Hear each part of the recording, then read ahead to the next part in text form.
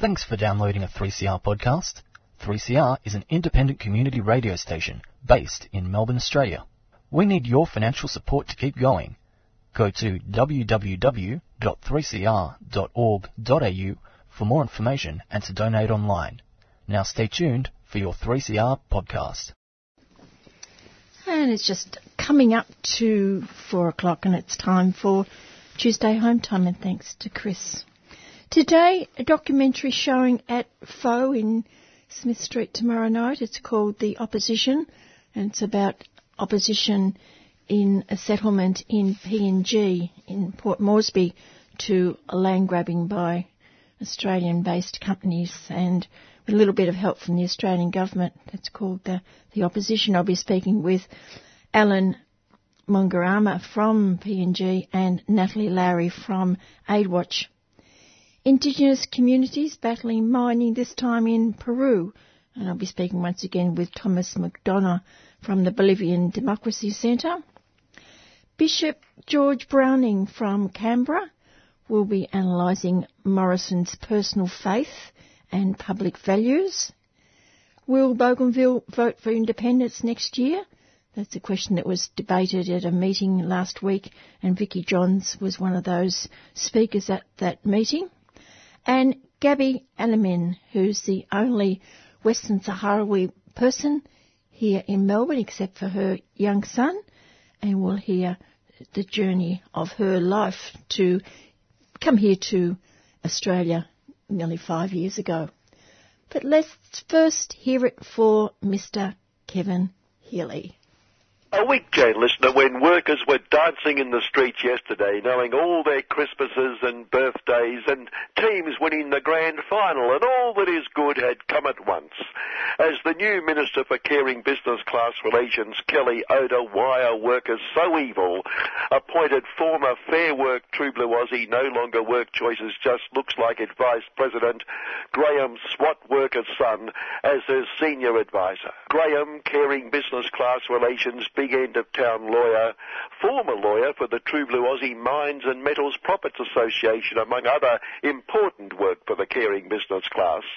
Graham's record in defending and fighting for the rights of the caring business class was almost 100%, bringing balance to a Fair Work no longer just looks like it bench that is so loaded toward the evil unions and lazy avaricious workers. Graham was forced to resign from the bench because he felt overwhelmed by the pro-evil union worker bias, writing a long article explaining how caring employers are crucified under caring business class relations law and its interpretation by his pro-worker colleagues. I found it's a matter of interpretation, and I always manage to interpret it correctly.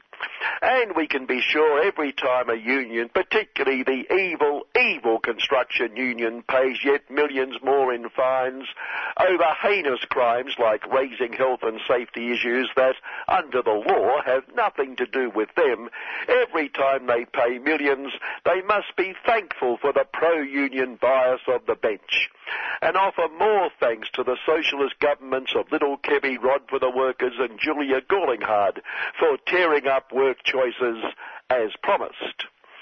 Any doubts about the balanced role Graham will play advising Kelly was scotched when the Mines and Metals Profits Association Supremo praised him as an experienced and highly credentialed employment lawyer with a wealth of knowledge and expertise. The workers' excitement at the appointment was increased by a thoughtful True Blue Aussie Capitalist Review article from a caring business class relations advisor to the caring business class, Michael Angbos's Win, who advised Kelly and therefore Graham the big problem was the evil union movement's continued claims that there is inequality in the workplace, when all reasonable practitioners like Michael and Kelly and Graham know there is no inequality, over and above Graham's expose that the system is loaded so heavily toward the evil unions and workers.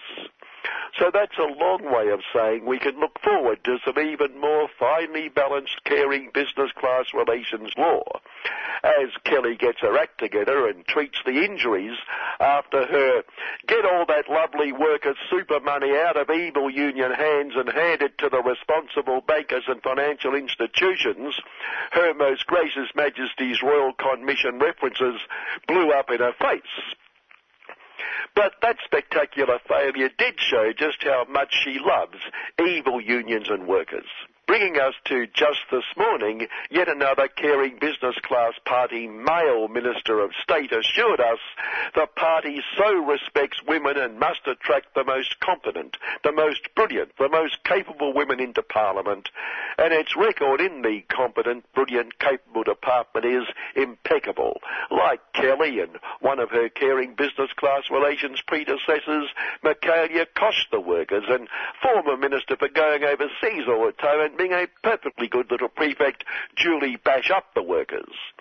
The implication is the men, overwhelming percentage of men in Parliament, already meet the competent, brilliant, capable criteria, and again, there's no doubt, Barnacle, Constable, Duffer, Tiny, Eric, Scuttle them himself. Competent, brilliant, capable, proof.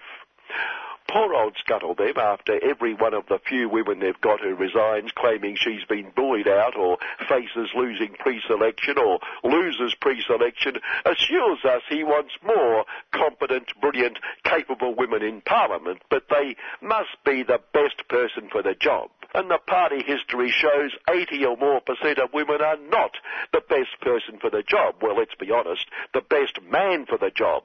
Like last week's choice of the man to replace former Big Supremo Malcolm Turnbull after Scuttle them stamped his great leadership qualities on the party by backing the one-woman candidate, whom the blokes immediately threw out and settled down to choosing between 3 men. Finally selecting the former ambassador to Zion, who told a caring business class party for Zion meeting recently the caring business class party was proudly Zionist, despite a media he asserted is so blatantly pro-Palestinian, stateless, non-people terrorists. I want more competent, brilliant, capable women in Parliament, Scuttle them boasted at his huge success. And David is the best man to represent the seat. Nothing like a strong leader. On The Man Who Would Be King, last week we had this very, very difficult quiz called Guess Who? The 2 clues being recent True Blue Aussie Capitalist Review headlines, Never Trust a Queensland Copper, and Duffer, a low version of Travel the Poor, says China media. And the answer was, you'd never have guessed, the Minister for Keeping Us Secure, Constable Peter Duffer. Which I raised because this week, when former Big Supremo Malcolm called from London for Pete's childcare subsidies to be referred to the High Court to determine whether poor Pete may not be eligible to keep us secure, about which I thought there was no doubt, Malcolm's backstabber Scuttle them more Lashside and Pete said Parliament had voted on that and therefore proved Pete was eligible. By 1 vote. Yes, 1 vote, that's all you need, including Pete's own vote. Yes, of course, he's eligible. So he's eligible because he voted to say he's eligible. No need to answer that, and it's not true anyway. He voted to make sure they couldn't prove he was ineligible. But Pete and Scuttlebim did make one accurate point. On that vote, as he attempted to save his job, the now righteous Malcolm also voted to make sure they couldn't prove Pete was ineligible. But not only Malcolm, but the also discarded Julie Bash up the workers will not guarantee she would not vote to send poor old Pete off to the High Court, showing how the caring business class party's musical chairs worked so well and have been followed by a big game of happy families. The did I hear that correctly, award to the lot like Barnacle, last seen standing behind Malcolm 2 weeks ago, knives dripping, and more so the 3 years of sharpening those knives in public, mostly on the Sydney shock jock station, former Big Supremo Tiny a bit more for the bosses, and Constable Duffer restrict themselves too, who now call for Malcolm to go away quietly and not undermine the new leader. Barnacle, Tiny, Constable Duffer, that couldn't be right. Did I hear that correctly? Constable Duffer reminds us how safe we are with the strong protections of law and order, as yet again our fourth estate watchdog, our guardian of decency and community cohesion, Lord Rupert of Wapping, was forced reluctantly through his Lord Rupert of Wapping sin to alert us sensation P1 splash to that great anti-decency, anti-community, anti-cohesion threat, black African youth gangs, limiting the space Lord Rupert et al. Haven't been able to devote to the white, well, mostly white, Caucasian uniformed gangs of thugs who attacked our 3CR co-presenter Annie last Friday week as she was recording Vox Pops at Her Most Gracious Majesty's home country racist Nigel Lafarge protest. Meaning, and here's the really serious bit, the Saturday version of this segment didn't get to air. Although, generous soul that I am, I'm almost prepared to forgive Annie for not turning up next morning, using a little bit of fractured arm and presumably shock and feeling crook as an excuse. And the good news is our socialist state government is giving those white Caucasian uniformed gangs of thugs even more paramilitary arsenals and power. So that must be the socialist thing to do, like saving capitalism from itself, as former socialist economic guru Wayne's socialist swan song and the aforementioned little Kevy himself have boasted all week as they recollect 10 years ago how they saved capitalism in the interests of the true blue Aussie workers to whom they have devoted their socialist lives. Another commemoration this week on terrorism. We must join our great peace-loving mentor, the US of the UN of the US of the world, in commemorating that great tragedy 9/11, the mass slaughter and torture and displacement, and the years of mass slaughter and torture and displacement after the US of coup, the overthrow of the elected Allende government and the establishment of the butcher mass-murdering pinch of shit regime in Chile on 9/11/1973. They don't need a years-long inquiry to determine if some foreign power interfered in that election. Well, non-election. Democracy demanded they not recognise the election, but recognise the non-election. Finally, we know football finals are in full swing when they resurrect the annual finals headline. Scalpers on notice, state vows to prosecute, etc., etc. Sure. That'll work a treat like it's worked a treat every year we can remember. Good afternoon. Good afternoon, Mr. Kevin Healy. And tomorrow morning, 9 o'clock till 10 o'clock, it's City Limits with Mr. Kevin Healy and friends. An informative online daily read is Pearls and Irritations, described as influential and widely read, with outstanding authors writing about important current events. The 4th of September edition included a blog by Bishop George Browning, retired Anglican Bishop of Canberra and Goulburn, and the current president of the Australia-Palestine Advocacy Network. The title, The PM, Personal Faith and Public Values. And as regular listeners will be aware, I stay away from religion, but in this instance made an exception. I spoke with George at the weekend. For 15 years I was the Anglican Bishop of Canberra, and as the leader of that community there, and Canberra being the national capital, obviously my Christian leadership and the civil political leadership of the nation coincided, so I was often meeting politicians and other leaders in Canberra. We now have the most clearly articulated Christian Prime Minister we've had for a very long period of time. Not that others haven't been Christian, but ScoMo is very outspoken as a Christian leader, and therefore what he believes needs encouragement from the rest of the Christian community. But if there is a gap between what is espoused and the actions that are taken, then there should be critique, so that otherwise Christian views and the public perception of them leads to a feeling that there is a gap, even hypocrisy. And what is your critique?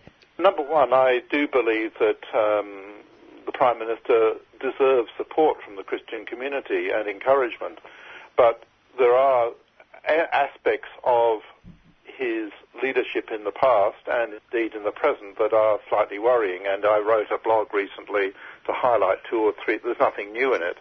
The most obvious, first of all, is the care of the refugees, and as immigration minister, and one largely responsible for making sure that the refugees stayed on Manus and Nauru, there is a gap there between what Christians believe should happen and what we have done as Australians. The Bible is quite clear that we are to welcome strangers and aliens in our midst. I think the vast majority of the Christian community is very uneasy about the suffering being imposed upon the refugees on Manus and Nauru. And most of us are just totally unconvinced that it is necessary in order to protect our borders. If all of these poor men, women and children were released tomorrow, clearly Australian Border Force has the capacity to turn boats back in any case, and there is no justification whatsoever for these people being kept incarcerated and with terrible suffering. And on the issue of climate change? On the issue of climate change, in his maiden speech to the Parliament, Scott Morrison spoke very clearly of his Christian belief and Christian values, which was fantastic. He went on to speak of, to quote Desmond Tutu, as many people do, because of his obvious status as a Christian leader, a contemporary Christian leader. In the quote that he used was that Christians should stand up for the truth.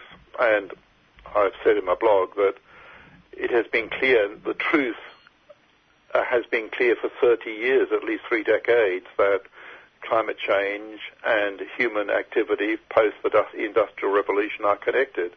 And for us not to stand up for and tackle this existential threat, both in the present and more seriously in the future, is not to stand up for the truth. So I think that there is a challenge for him if he wants to have or not to have an energy policy, or to have an energy policy that doesn't deal with climate change. This, in my view, is in conflict with the stand he should take as a Christian. And also his stand on issues like New Start and trade unions? Yes, again in the quote that he used from Desmond Tutu, it was a quote which said that Christians should have a bias towards the poor, but as the Treasurer, even though he was under pressure from various groups to make the New Start allowance a more livable allowance, he, as the Treasurer, resisted that call. He has maintained benefits to the moderately well-off. I'm thinking here, of course, of the negative gearing, which was instituted at a time of the mineral boom, when we had a bit of money flushing around. But now, clearly, some of those things are no longer sustainable, but we do keep them, and in order to keep them, we have less money available for the care of the poor and the needy. So those 3 areas, I think, are 3 that provide a challenge for him. And these values that he espouses, they're all linked to what we now call the Pentecostal churches. For those who don't know who the Pentecostal churches are, could you explain? Pentecostal churches are independent churches which have a loose network together. I think they call themselves Australian churches or Australian churches together or something like that. These churches are not always, but often are very large. In New South Wales, the largest one is called Hillsong on the northern shores of Sydney. And the church that ScoMo attends in the Sutherland Shire, which is south of Sydney, is also quite large. They attract lots of young people and so on. Some of them but not necessarily all of them, but many of them express what is called a prosperity gospel. That is to say that health and prosperity are a sign of God's blessing. On the reverse side, then ill health or poverty is a sign of God's disfavor or even punishment, perhaps. And if you do hold that view, I'm not saying that he does, but if you do hold that view, then you're less likely to be supportive of people in need, because in a sense it is their own fault. They need to grapple with their own issues. They don't deserve support from others. It's up to the person themselves to pull themselves out of the position that they're in. So prosperity gospel is quite strongly critiqued by many in the church, including myself, because it has a prejudicial view, or it tends to have a prejudicial view towards those who are less well off, blaming themselves for their condition. Also, the inordinate power that these Christian churches have in influencing government policies. Well, yes, the political arm of the Pentecostal Church for a long time has been the Australian Christian Lobby, ACL, and the conservative side of politics has embraced that influence. It's particularly interested in gender and matters of personal sexuality. So that side of politics has in the past had difficulty recognizing the equality of men and women. And that side of the church, generally speaking, has had difficulty accepting women in leadership, which is so of my church, the Anglican Church in the Diocese of Sydney. But perhaps more obviously and seriously, it will not accept the idea of equality in marriage. And most seriously of all, it has in the past supported the idea that homosexuality is a sickness which actually can be dealt with. And when ScoMo was asked recently whether he supported that view, he actually didn't answer the question. So I'm not saying he does, but he chose not to answer the question. Has there been a time in recent Australian history where a church or a group of churches has had what could be as much power as to influence as this group? Well, yes. In the days of the terrible split in the Labor Party, when the ALP and the DLP split, that had a very, very strong religious overtone from the Catholic Church. So, yes, I wouldn't say it's unique, but nevertheless, it is substantial, and it mirrors the extraordinary influence of the evangelical right in the United States of America, which apparently has quite a very considerable influence upon the outcome of political voting. And your listeners would be aware that already Trump has called upon the evangelical right to support him in these midterm elections, which come up, I think, in November. And that's retired Bishop George Browning from Canberra and Goulburn area, talking about our illustrious new Prime Minister, Mr. Morrison. And on the program next week we'll be hearing more of George, speaking about the current situation in Palestine and his fears of what's going on in Israel and the United States concerning Palestine, and also worries that Australia might follow suit with what the US has done in the last while with funding for the UN. It's now 22 minutes past 4.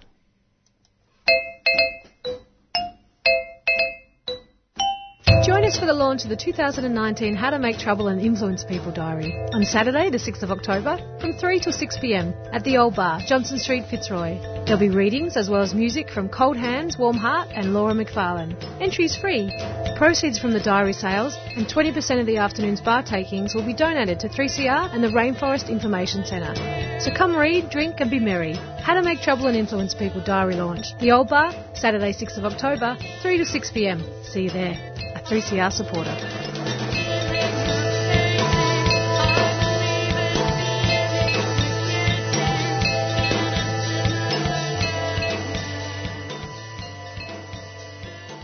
When we think of Australian companies exploiting PNG citizens, it's usually focused on mining, whether land or sea.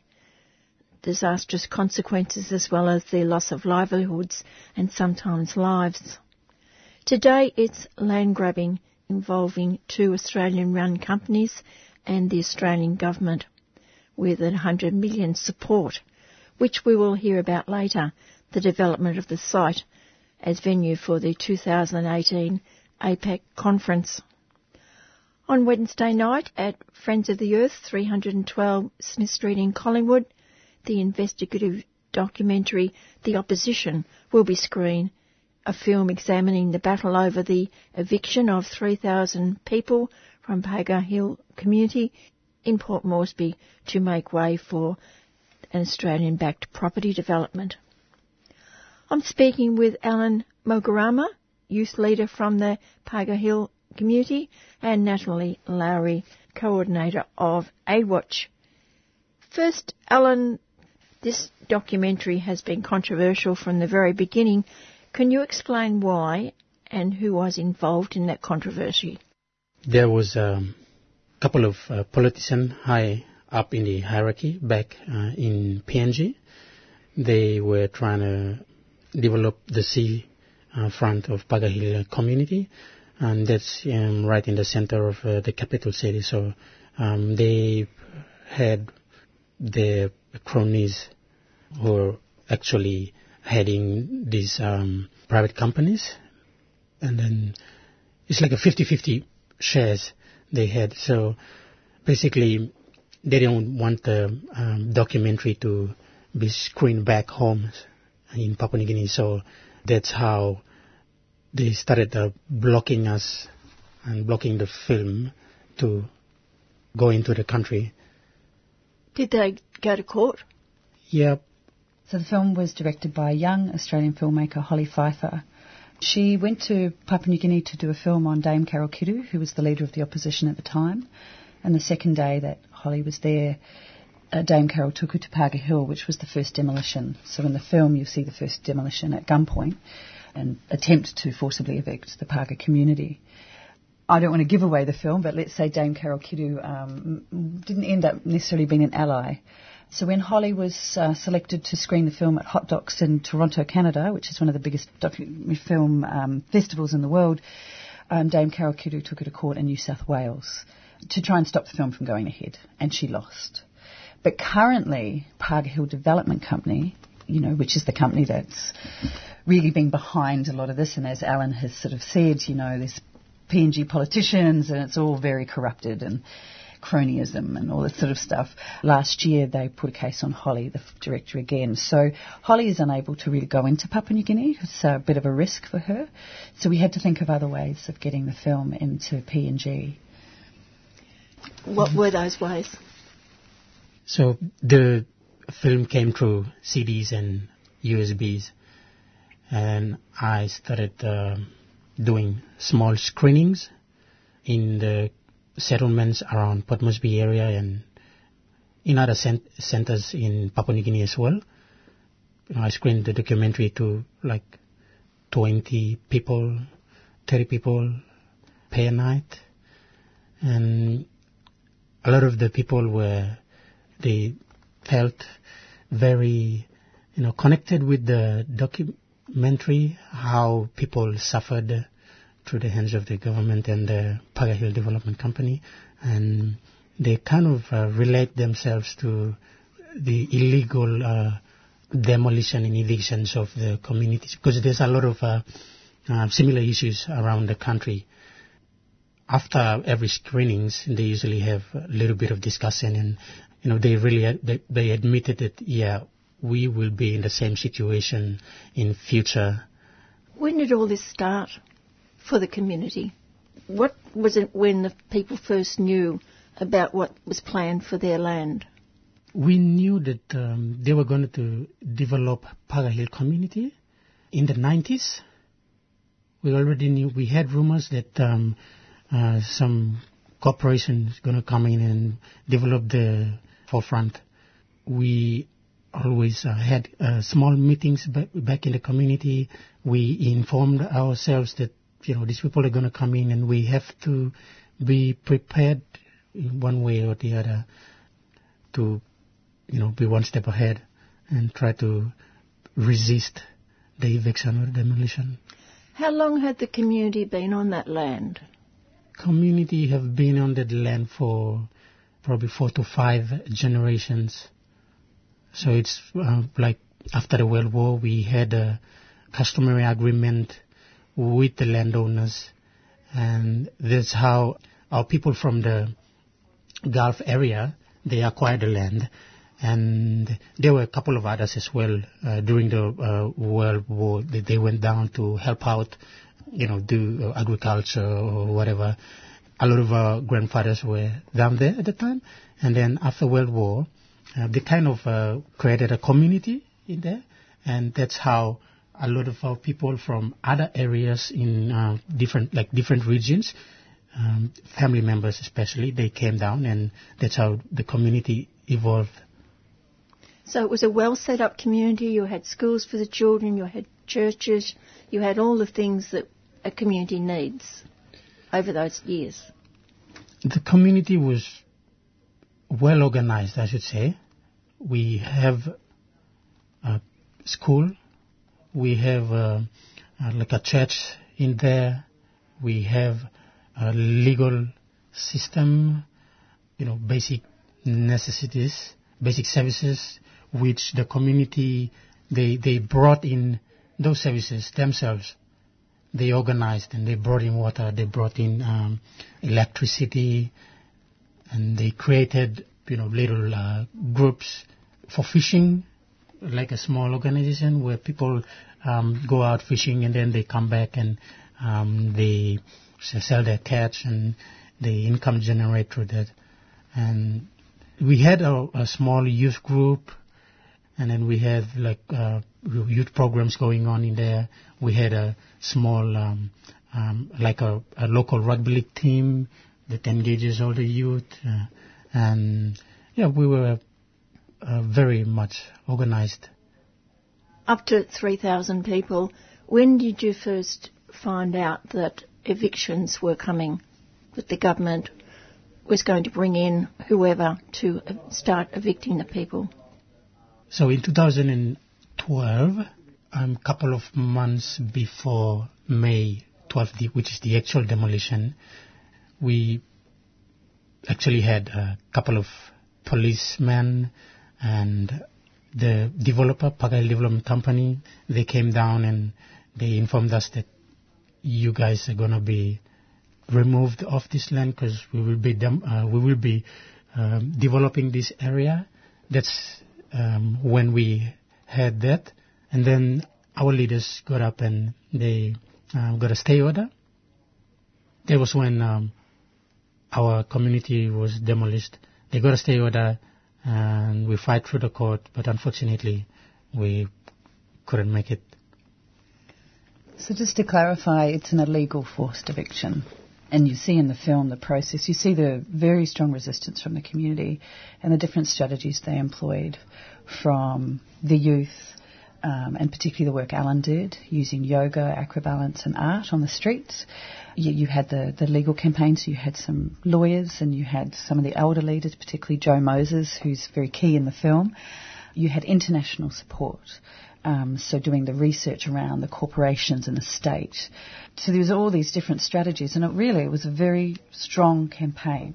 But at the end of the day, even though they took it to the Supreme Court and they won to be able to stay on the foreshore on that area of land, which is very much the older generation of people who've been in Paga Hill, it was only within 3 weeks later that was the final demolition. So that's kind of, I guess, where we are now, is like, where is this community now? What are the things that we can continue to do to seek justice? And because it's Curtin Brothers was part of the demolition, it's an Australian company, and Paga Hill Development Company also has Australian connections. So that's the Australian connection to the story. But also another connection to the story is that Paga Hill is a significant war memorial. And we all know that without the Papua New Guineans, many Australian men and many New Zealand men would have passed away. Paga Hill was where the hospital was. It was very much an Australian sort of war area. It was also really the front line if the Japanese had come into Port Moresby. So Paga Hill was built around these bunkers, and actually it was some of the elder Gulf men that were who were young and then brought in to actually protect those war memorials. So in the destruction of Paga Hill community, there's also been destruction of some of the bunkers, which would never happen here in Australia. So there's layers and layers within the story of, obviously, the key one is the human rights abuses, the rights to housing that local community have lost. There was no real care of where that community could go, even though they talk about world-class relocation packages. The part of the screening on Wednesday night will be to show the film, but Alan and I will also show a short 5-minute film that we did last year of where the community is now. And that's the one that usually shocks people, because the film finishes around 2014. So what's happened in the last 4 years? And so that's where some organisations here and lawyers here, we're working very closely with the community to obviously seek justice for compensation, but also work with the community that this is a cautionary tale for many other people living in settlements, not just in Port Moresby, but in some of the other bigger towns of PNG. Alan, where were the people forced to go to? The people were forced to go to 6 Mile. That's like 9 kilometers away from where they were. And then their location is Gerahu, which is approximately 10 kilometers away from Paga Hill. And what was there when the people arrived? Basically, it was desert. There wasn't any development there or any basic services in place prior moving all those people in. Just grass land, and there wasn't any shade, like trees or whatever, just bare land. People had to clear the land, plant trees and flowers and stuff, and actually build for themselves. What about the children? What happened with them going to school? They've been uprooted from their homes, from their community. How did they get on? The children, they couldn't even have access to school. They are malnourished, I should say, because when they were back in Paga, they had fish, fresh fish from the sea, and then they had a market close by which they could actually purchase vegetables, and people eat nutritional food, and they look healthier than they were now. What's the Australian government's connection? I guess the connection is AidWatch, and I work for AidWatch, which is monitoring Australian aid overseas, of which half our budget does go to Papua New Guinea. So we were concerned, because this is a public-private partnership deal, how was Australian aid connected to this project? Because right opposite Paga Hill, adjacent to Paga Hill, is APEC House. So it's very clear to us that the clearing of Paga Hill was also in the lead up to the APEC meeting, which is happening in November this year. Paga Hill has a ring road that no one uses now, and it's very denuded, Paga Hill, which was actually like a national park, and there's no development on there. So there's been no real development on Paga Hill since the removal of the Paga Hill community. We've engaged with the Department of Foreign Affairs as to was their aid money connected. They've said no, but there's over $100 million that's been put in, aid money that's been put into APEC, the APEC meeting from Australia, which is pretty much focused around security. So it's hard for us to make a direct connection, but it's pretty clear that there is a connection with this big APEC meeting that's happening and the removal of the Paga community. We only have to look at most of the APEC meetings that have happened and the clearing out of homeless people or settlements in developing countries. So the battle goes on. The people are determined to get their just rights, their human rights. Yes, the people are pretty much in there, very strong, I should say. They want justice for their community. Basically, they want, a little bit of compensation, which, that will help, and then they could actually build a house or build their lives again. probably bring all those basic services that they usually had. And then the other important thing is they are uncertain at the moment because they may be evicted again because they don't have this actual paperwork, or, like a land title to those areas that they are currently at. What is your role now? My role is to connect the community leaders and our friends from around the world who are supporting us for this legal issue, and also to tell the story back home as a cautionary tale for other communities communities and settlements in Papua New Guinea, so that they get prepared before anything happened to them. It could happen to quite a few people, quite a few communities. Yes, as I'm talking, there's a lot of evictions, forced evictions and demolitions going on back home. You're in Melbourne at the moment. How far have you travelled in Australia, and how far will you be travelling? And who are you speaking with while you're here? Travelled all the way from Port Moresby down to Sydney via plane. I got on a car and I travelled all the way down to Melbourne. And I'm meeting a couple of our friends for Paga Hill community. And we're trying to do some fundraisings, and then that will help towards our community back home. And we could actually build a small preschool, help with water pump that could actually pull water all the way right up to the community. And I'd imagine that the communities are very grateful to the director of the film for bringing your issue forward. Yes, the community, they're very, very happy with the director of the film, Holly Pfeiffer, because of the work that she's been doing over the years, and she hasn't give up. And the community as well, they haven't given up on the director and our friends here in Australia and other parts of the world. They're a very strong community, and they're always supportive. Would you like a last word?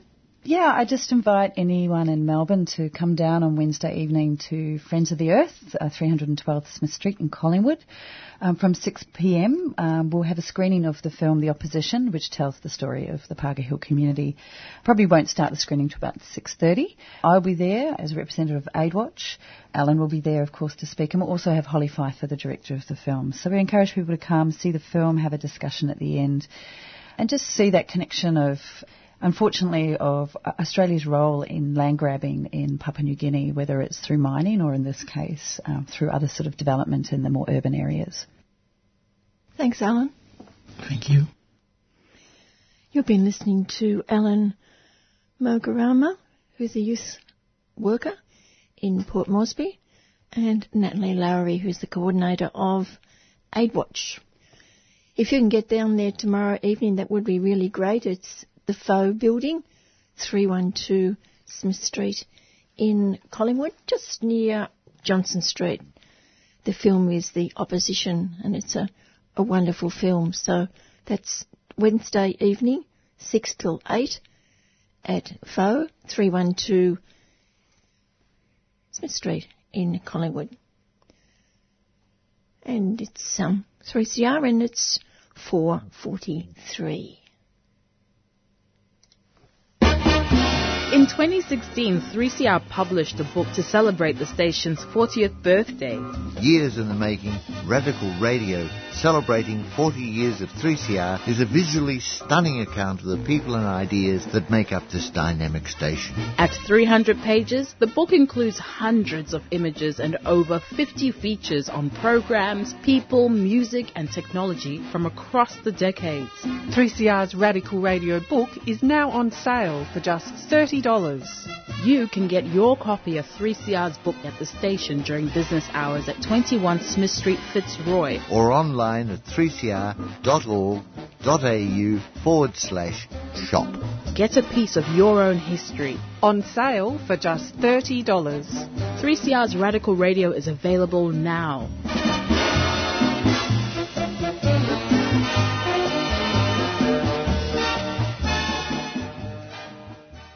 I'm speaking once again via Skype with Thomas McDonough at the Bolivian Democracy Centre in Bolivia about the impact of mining on communities in Peru, in particular the area of Puno by the Canadian Bear Creek Company.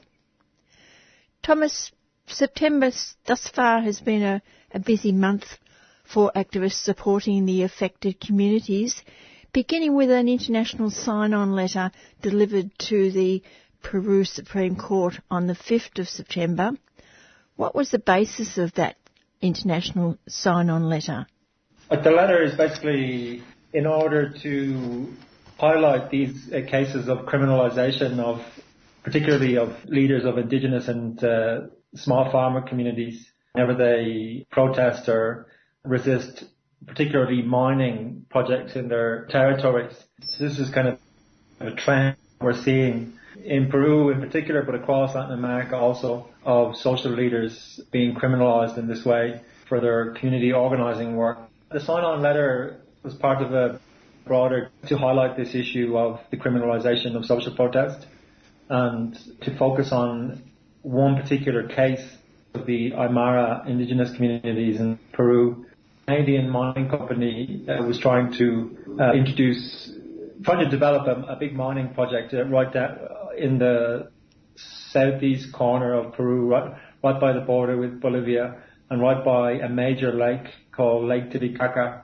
Communities there organized to resist the mine, and after pursuing all of the democratic channels available to them, like petitioning authorities, etc., and meeting with indifference and frustration, the frustration that came with that, they organised a general strike in 2011, which forced the hand of the government and reversing its decision to go ahead with this big silver mine. So after that, the main spokesperson for the indigenous communities faced legal processes in the mobilizations, and this went on for 6 or 7 years. And slowly but surely, the courts began to dismiss several of the cases, but that was after several years of like court hearings and lots of attacks in the media, smear campaigns, emotional and reputational damage that does, as well as the economic costs of travelling to and from all of these court hearings. Most of these spokespersons for the communities were absolved of any charges, but one spokesperson, Walter Adubiri, he was sentenced to 7 years in prison and a $600,000 fine for his supposed involvement in these mobilizations. So his case is coming up in his appeal. This is the regional courts in Puno, where he was given this sentence, and he has appealed it to the Supreme Court in Lima, in the capital of Peru. So the sign-on letter is to highlight these phenomena of the criminal social protests more broadly, and this particular case of Aymara communities and this one social leader who's facing prison and a very large fine. And this is an international campaign against the mining company, isn't it? It's not just the local people. It's an alliance of local communities and local human rights organizations. One local human rights and environmental organization in particular, Duma. They're based in Puno, in the capital city of the region. So the region is called Puno and the capital city is also called Puno. That human rights and environmental organization, Duma, they've actually just won a prestigious international human rights award that's granted every year by the Institute for Policy Studies in Washington, D.C. For outstanding work in defense of human rights. So Duma, for their work defending the rights of indigenous communities in this region of Puno in the south of Peru, they've just been awarded that prize. They will receive it in October in Washington. It was the key local organization And then together with international organisations, ourselves, the Democracy Centre, and Mining Watch Canada, and the Institute for Policy Studies in Washington DC, kind of leading the campaign. But the sign-on letter itself has been endorsed by organisations, civil society organisations from around the world, from Australia to Canada, the United States, Europe, and all of Latin America, as well as local community authorities in like the indigenous organisations, like their representative bodies at local level in Puno have also endorsed the sign-on letter. Can you describe the human rights and environmental issues that the people in Puno have faced with this mine and other mines? So particularly with indigenous and small farmer communities, they're much more dependent on the land as a source of livelihood, and water as being a really basic element of their way of life and of their livelihood. Proposed mine was going to be located quite close to important rivers and also the watershed of the lake that I mentioned, the Stark Lake Titicaca.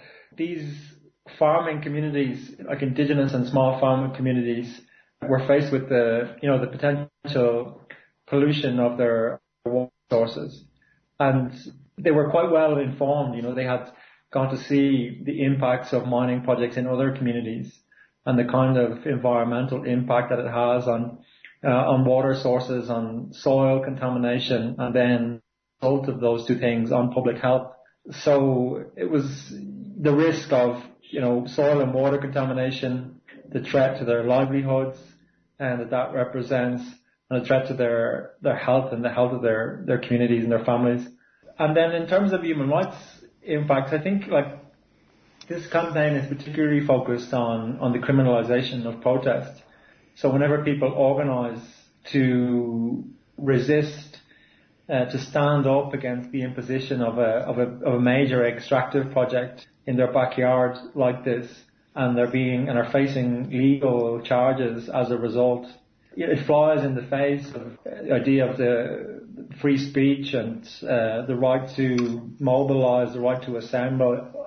That's what we're seeing. And one of the kind of worrying trends that we're seeing is the way that these legal cases are taking, legal charges that in the past were used to prosecute for, crimes against humanity or terrorism or organized crime.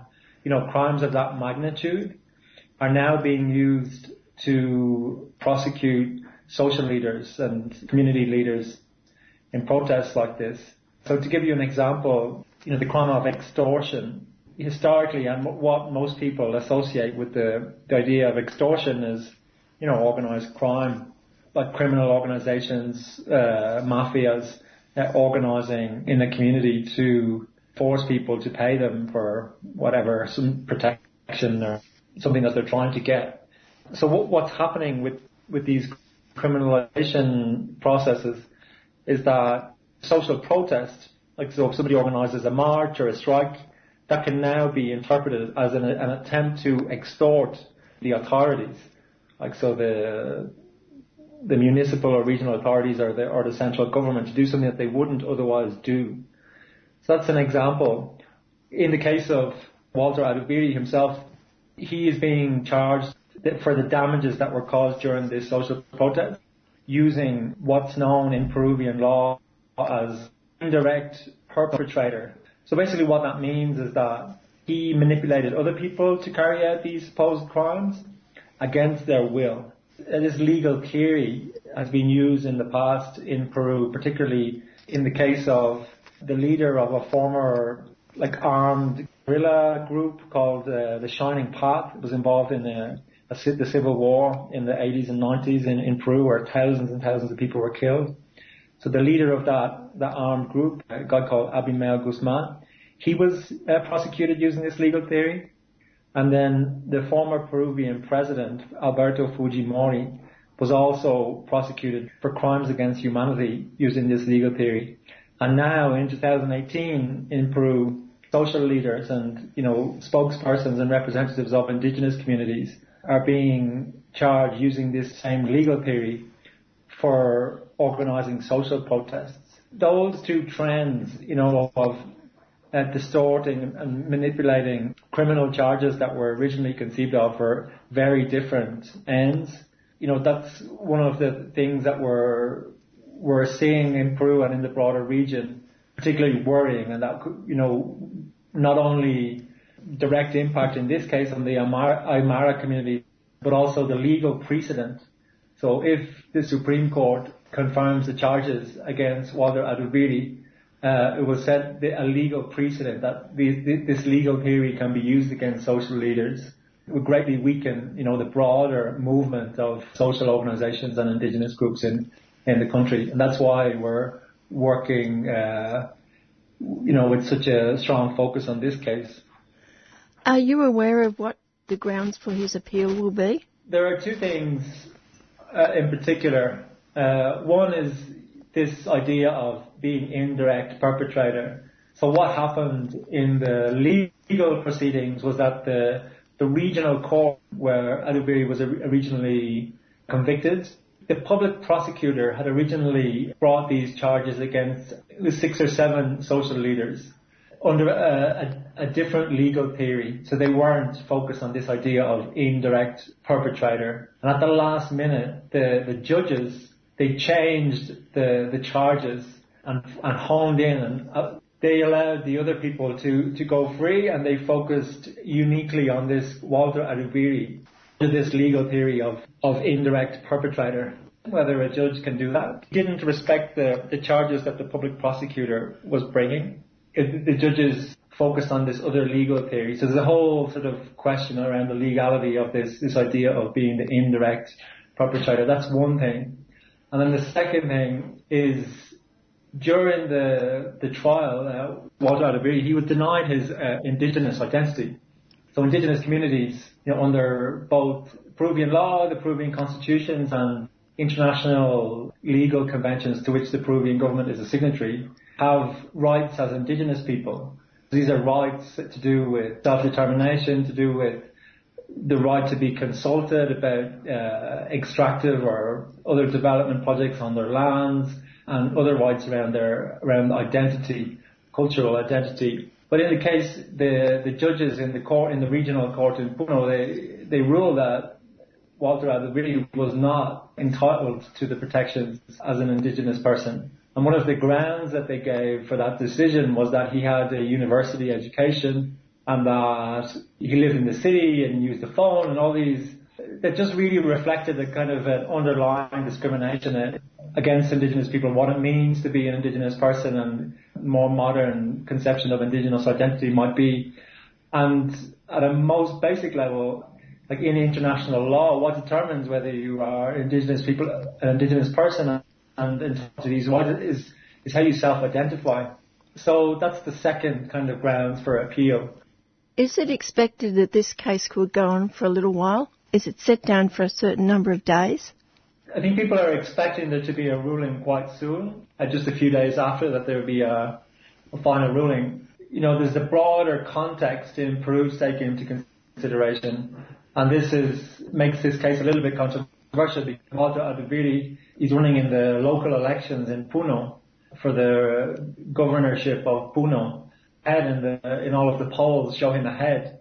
So the local elections in Puno are on the 6th of October. So that's kind of the broader context. Will he front up to court because he has been in hiding? I think so. This is like the last resort. And then, the human rights lawyers in Peru are also saying that because of the risk of the legal precedent that this case would represent, about bringing the case before the Inter-American Human Rights Commission, to appeal it to kind of international human rights courts. So that might be a further step after the hearing on Monday. But one of the things, this has gone on for 7 years, as I said, and over those 7 years, so again, the last 6 months to a year, Walter Adubiri has been in hiding. Like 5 or 6 years before that, it's been court date after court date, the expense of coming to the city, all of the kind of negative press coverage, and all of the kind of psychological and emotional impact, as well as impact on the family, etc. And I think, like, whenever we talk about the criminalization of protests, these legal cases are just the tip of the iceberg in what is structure of criminalization that has many aspects to it. So the legal cases are just one aspect, but then all of these other ways of, undermining people, attacking their reputation, there's this tendency to call people anti-mining, anti-development, even it sometimes goes as far as to call them environmental terrorists. The impact that those smear campaigns have on people and their families, the economic impact of going to and from all of these court hearings, other aspects to the criminalization. And another thing that's happening in Peru, particularly in the south of Peru recently, is the declaration of states of emergency. So in a mining corridor in the south of Peru, it doesn't quite reach as far as the Puno region, but it does reach as far as Cusco. Some of your listeners might know of Cusco. It's quite a famous tourist destination. It's where the major Incan ruins are in Peru. Through the Cusco region and adjoining what's called a mining corridor. And in those regions there have been states of emergency for 10 months, I think, in the last 2 years. And those states of emergency, basically limit the rights of local people. It's quite often accompanied by the militarization of the region and a crackdown, quite often a very violent crackdown on any protest or any resistance to the state of emergency. And in the context of the states of emergency, a lot of people have died in recent years in Peru, and a lot of those people have died at the hands of police and state forces. So when we talk about criminalization, like the legal cases are one aspect to it. All of these other, like stigmatization or smear against social leaders, is another aspect to it. These, states of emergency, violent crackdowns, and this kind of coercion, some of the worst, most violent forms of it. A lot of the time, those states of emergency or those smear campaigns, they prepare the ground for other forms of violence. Latin America is the most dangerous region in the world to be an environmental defender, a human rights defender. And so these kind of smear campaigns attacking people's reputation in the media is often a way to, delegitimize them in the public eye. And that can be part of kind of preparing the ground for coercion and violence further down the road. Just to push the people into submission to just stop protesting against these mines. They're going to happen, so just give up. Moralise people, and I think that's one of the most unfortunate outcomes often of these criminalisation processes. We see time and time again in Latin America that multinational corporations, in cahoots with the state, they have these strategies to intervene in communities. They buy off certain sector of the people, they co-opt politically, other sectors of the local community, and then through kind of threats and coercion, slowly win over other sectors. But what it results in the long term is a fragmentation of community, of local organising, and a lot of damage to community, to the social fabric that has been built up over years, over generations, quite often. And in a space of a few years, multinational corporations in cahoots with the state can just totally destroy communities, divide, co-opt, coerce, leave communities in really bad shape in pursuit of the natural resources under their feet. Well, in the situations that you've been describing, where do the international allies come in? In this specific campaign, so it's very much an international alliance. When we've spoken in the past, Jen, about the international allies, we've spoken the international alliance that was built up in solidarity with the anti-mining struggle in El Salvador. And because the corporation involved there, that was originally known as Pacific Rim, and then later was bought by, it later became Oceana Gold, and that's partially Australian capital. So Oceana Gold was partly Australian owned, partly Canadian owned, and therefore the international allies with organisations, civil society organisations from Australia, from Canada, from North America, they began to work internationally to pressure the company, and that resulted in last year El Salvador introducing a blanket mining ban on all metal mining in the country, which was the first country in the world to do so.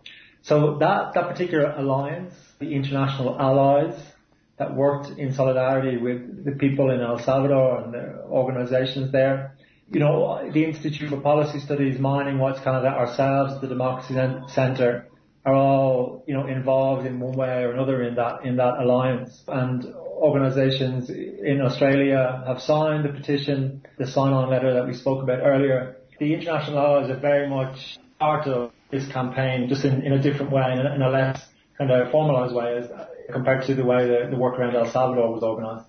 And also Guatemala facing ISDS cases. Yeah. So in the case of El Salvador and in the case of Guatemala and in the case of Peru, whenever communities stand up and say no to these extractive projects in their territories, quite often what the multinational corporations involved will do is to resort to these investor-state arbitration cases.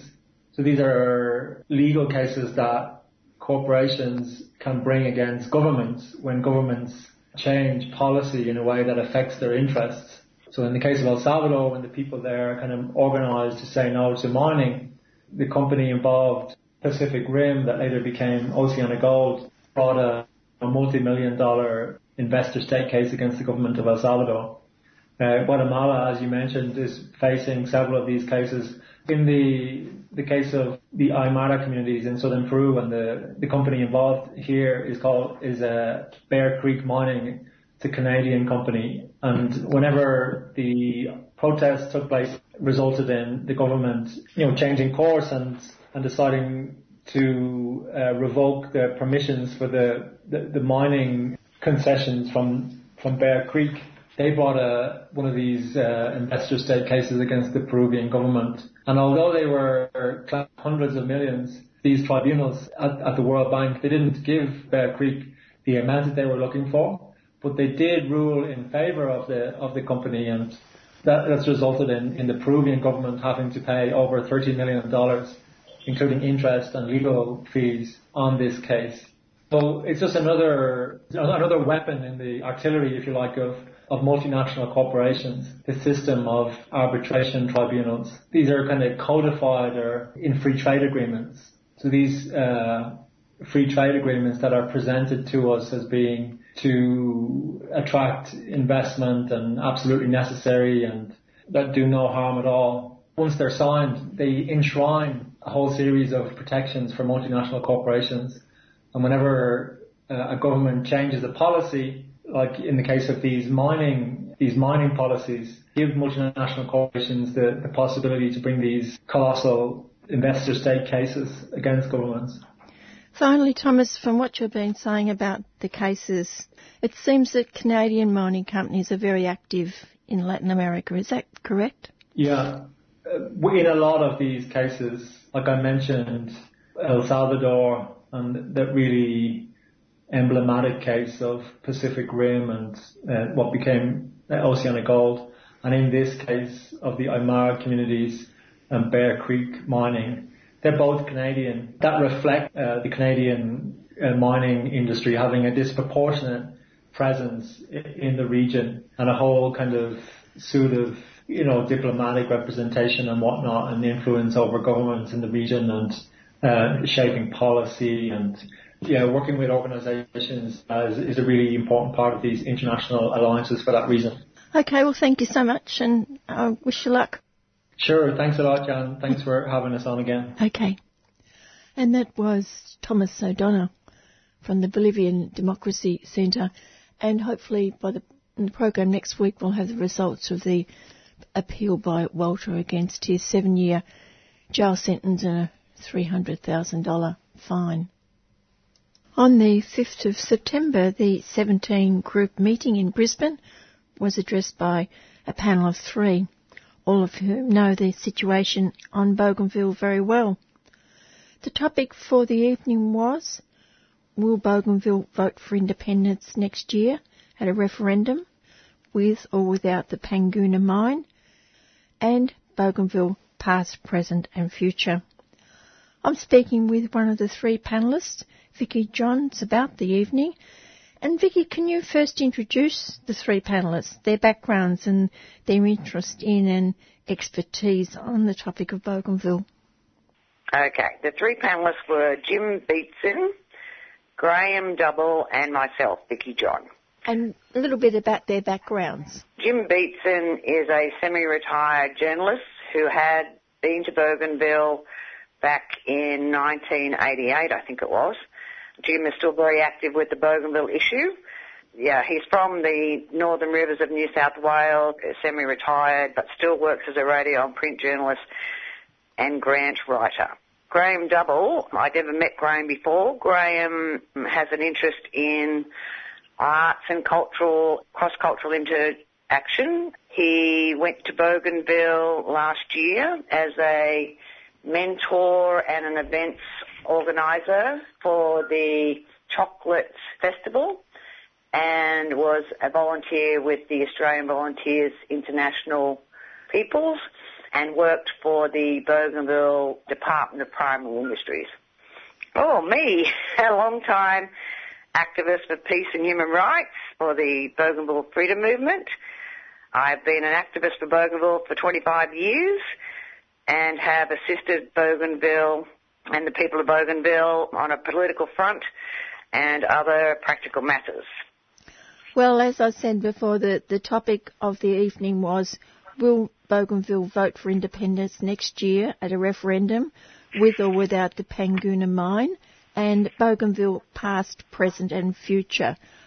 What did Jim have to say? Jim went through the history of the island of Bougainville from the late 19th century up until the current of today. It was a very interesting talk. He covered the unfairness of how Bougainville's been treated by, their colonial past with Germany, with Britain, with Australia, and now currently Papua New Guinea. So the history, he went into it deeply, and it was truly a wonderful talk, and maybe you should really interview Jim on that one. Yes, he certainly has a lot of knowledge in that department. And Graham?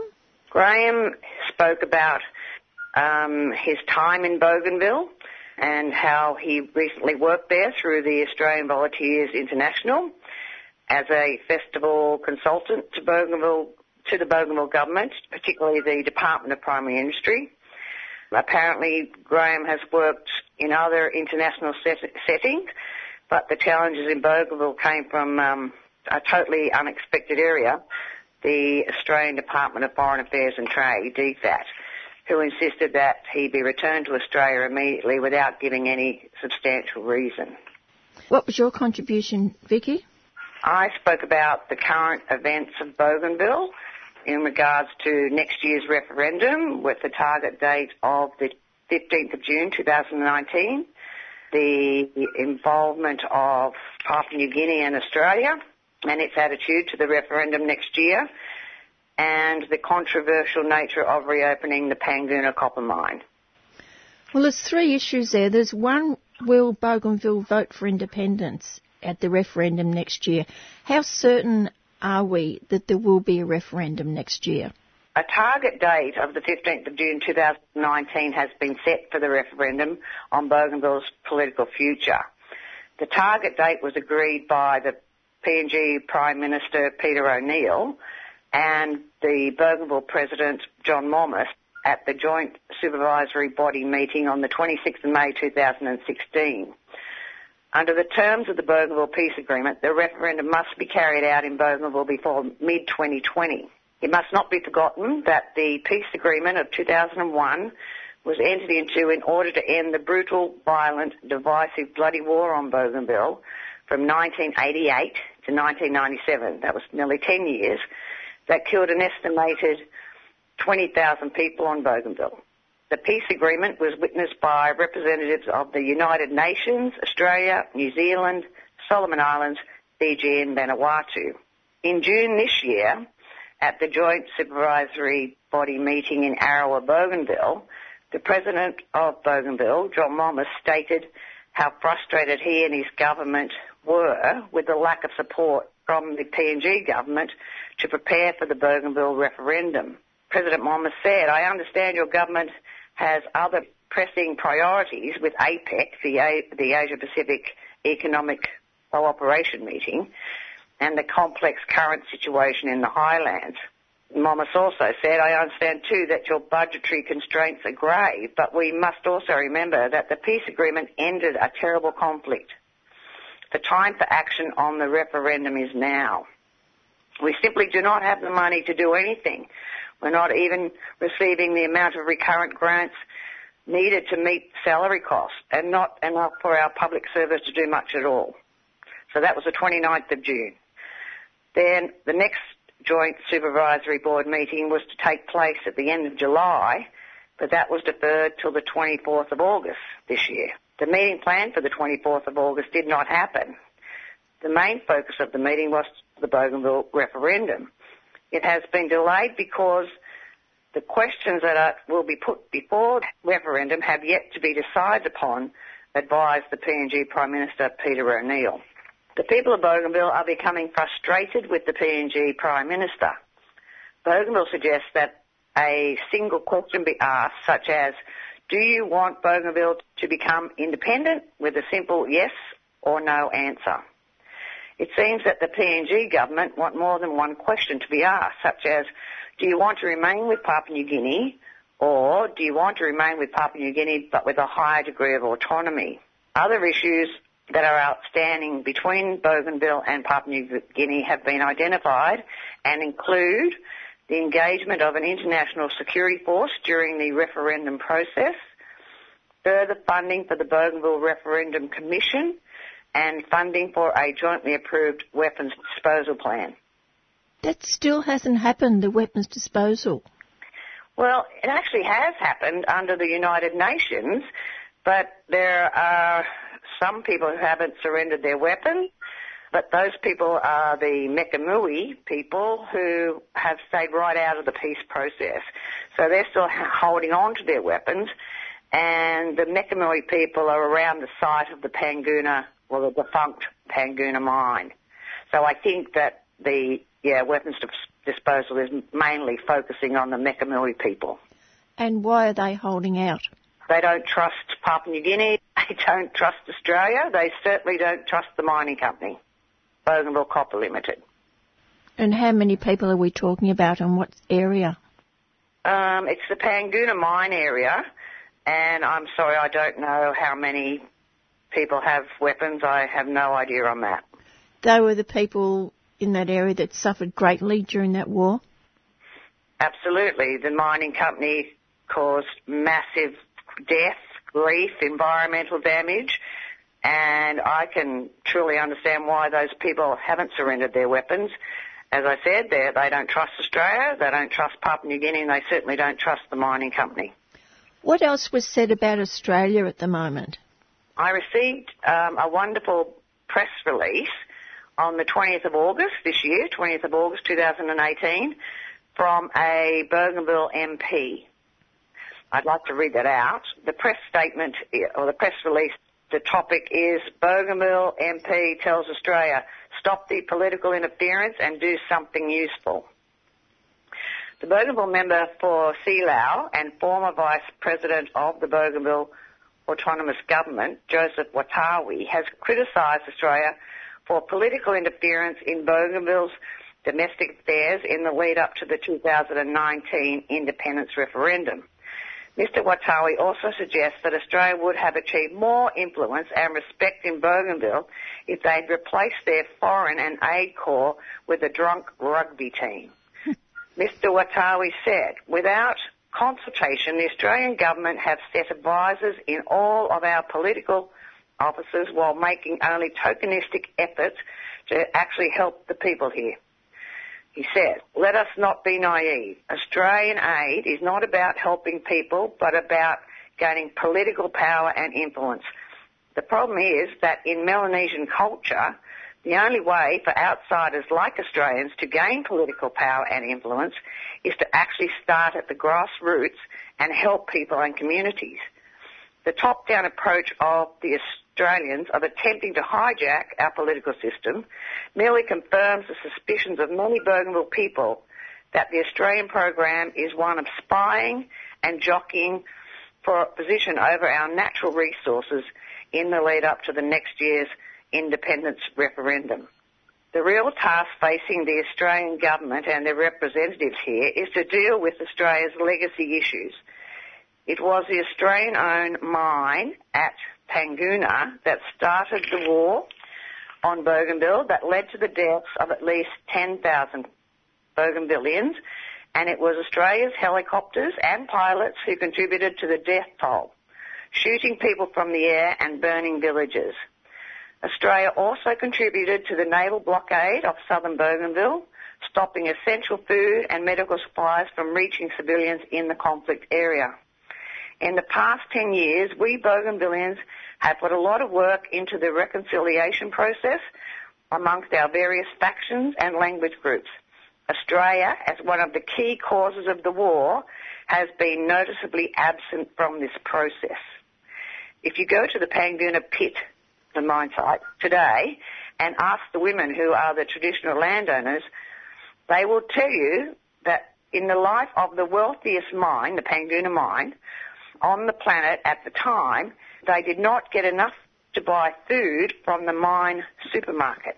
Mr. Watawi said, if Australia is genuine about rebuilding its relationships with us, they need to send us useful people like nurses, doctors, teachers, engineers, etc., not bureaucrats. And he repeats, Australia would have won more power and influence here if they'd sent us a drunk rugby team rather than their current batch of bureaucrats. Compare this to New Zealand, who have slowly and carefully, with great cultural awareness, built the Bougainville Police Force and law and justice sector since the signing of the peace agreement in 2001, the result of which is that New Zealand is a trusted and respected international partner and member of our community. Signed, the Honourable Joseph Watawi, MP, and Chairman of the Parliamentary Select Committee responsible for referendum preparation, weapons disposal, peace and unification. What was the discussion amongst by the panellists about the possibility of the Panguna mine starting up, and who might be in there trying to start it up? Well, Bougainville Copper Limited is an independently managed company of Papua New Guinea that is publicly listed on the ASX, the Australian Securities Exchange. My question has always been, why is it that Bougainville Copper Limited is still listed on the ASX when Bougainville Copper Limited ceased its mining operations at the Panguna mine in 1989? Now, that's nearly 30 years ago. The major shareholder in Bougainville Copper Limited was Rio Tinto, who owned 53.8% of the shares. Rio Tinto made the decision to cut its losses and walk away from Bougainville in June 2016, in a decision slammed as remarkably unprincipled, shameful and evil. The mining giant has also sidestepped demands for a $1 billion clean-up. Rio Tinto, the dual London-Melbourne listed mining giant, has refused to pay up or clean up, insisting it has no responsibility for environmental or other consequences from the Panguna mine. Rio Tinto believes it was fully compliant with all the regulatory requirements and applicable standards at the time. Only a trickle of cash ever made it to Bougainville when the Panguna mine was operating, while millions of tonnes of acid-laced mining tailings killed the Jabba and Carrawong rivers, which were once a source of water and food for thousands of Bougainville people. Rio Tinto insists that the way to address environmental concerns is to get the Panguna mine running again, with local safety and stability assured and investor-friendly laws. President Momis of Bougainville said Rio Tinto must take responsibility for the mess it left behind on Bougainville and has challenged the company over its claims of corporate social responsibility.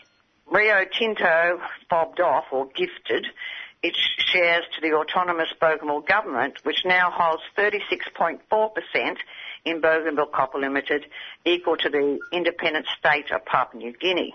Research was done back in 2015 by a Dr. Mark Muller of the Nostromo Research Centre. He summarised the following. Bougainville Copper Limited estimates the cost of reopening the Panguna mine will exceed $5 billion. This doesn't account for expenses of concluding several essential due diligence studies. A new mine is at least 5, possibly 10 years away from profitable production. Judging by the amounts of grades of copper and gold in the Panguna mine lease area, any company reopening the mine will struggle to compete against global competitors and is likely to fail. It is highly improbable that any other mining company would be seriously interested in reopening the Panguna mine, and major global banks are most unlikely to supply the funding needed for this purpose.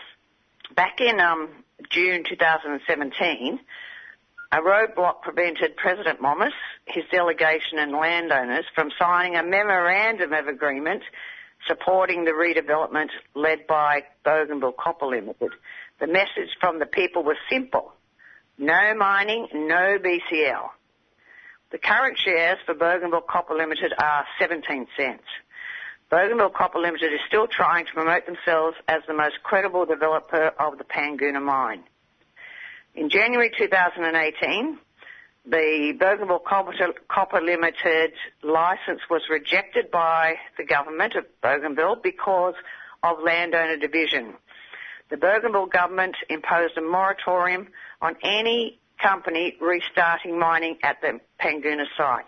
What the mining company is pushing, they're still pushing. They don't like it that they can't, that the Bougainville government and the people don't want them, but they're still persisting that they're the company that should go back.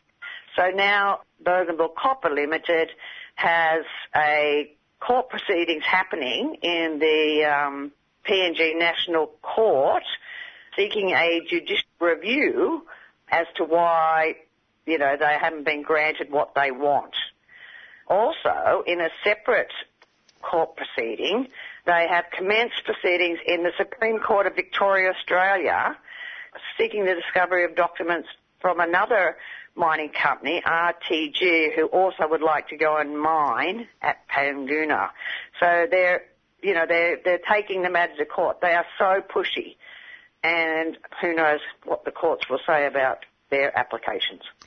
It must be imagined, though, how long it would take if this mine was open next year or the year after for a profit to be made.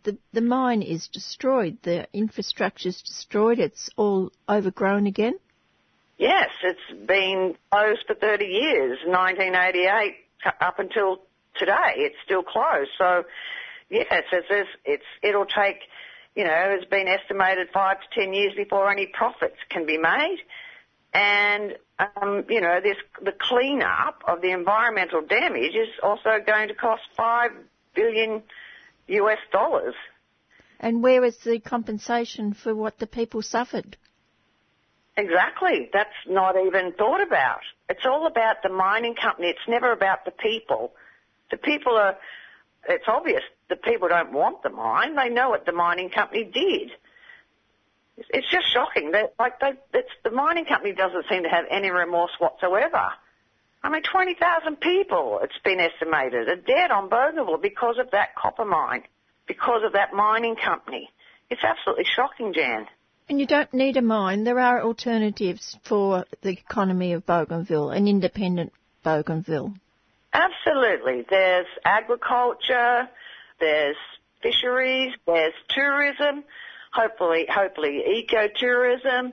And if there was ever to be mining again, it should be on a small scale. None of this, horrendous, environmental, devastation that they did at Panguna.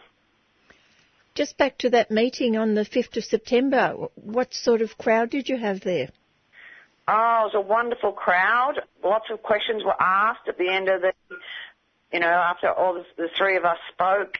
It was really uplifting, and and it was just fantastic to have so many people there, so well organised by a retired academic from Queensland University. His name was Dan O'Neill. it was truly, yes, it was a wonderful evening.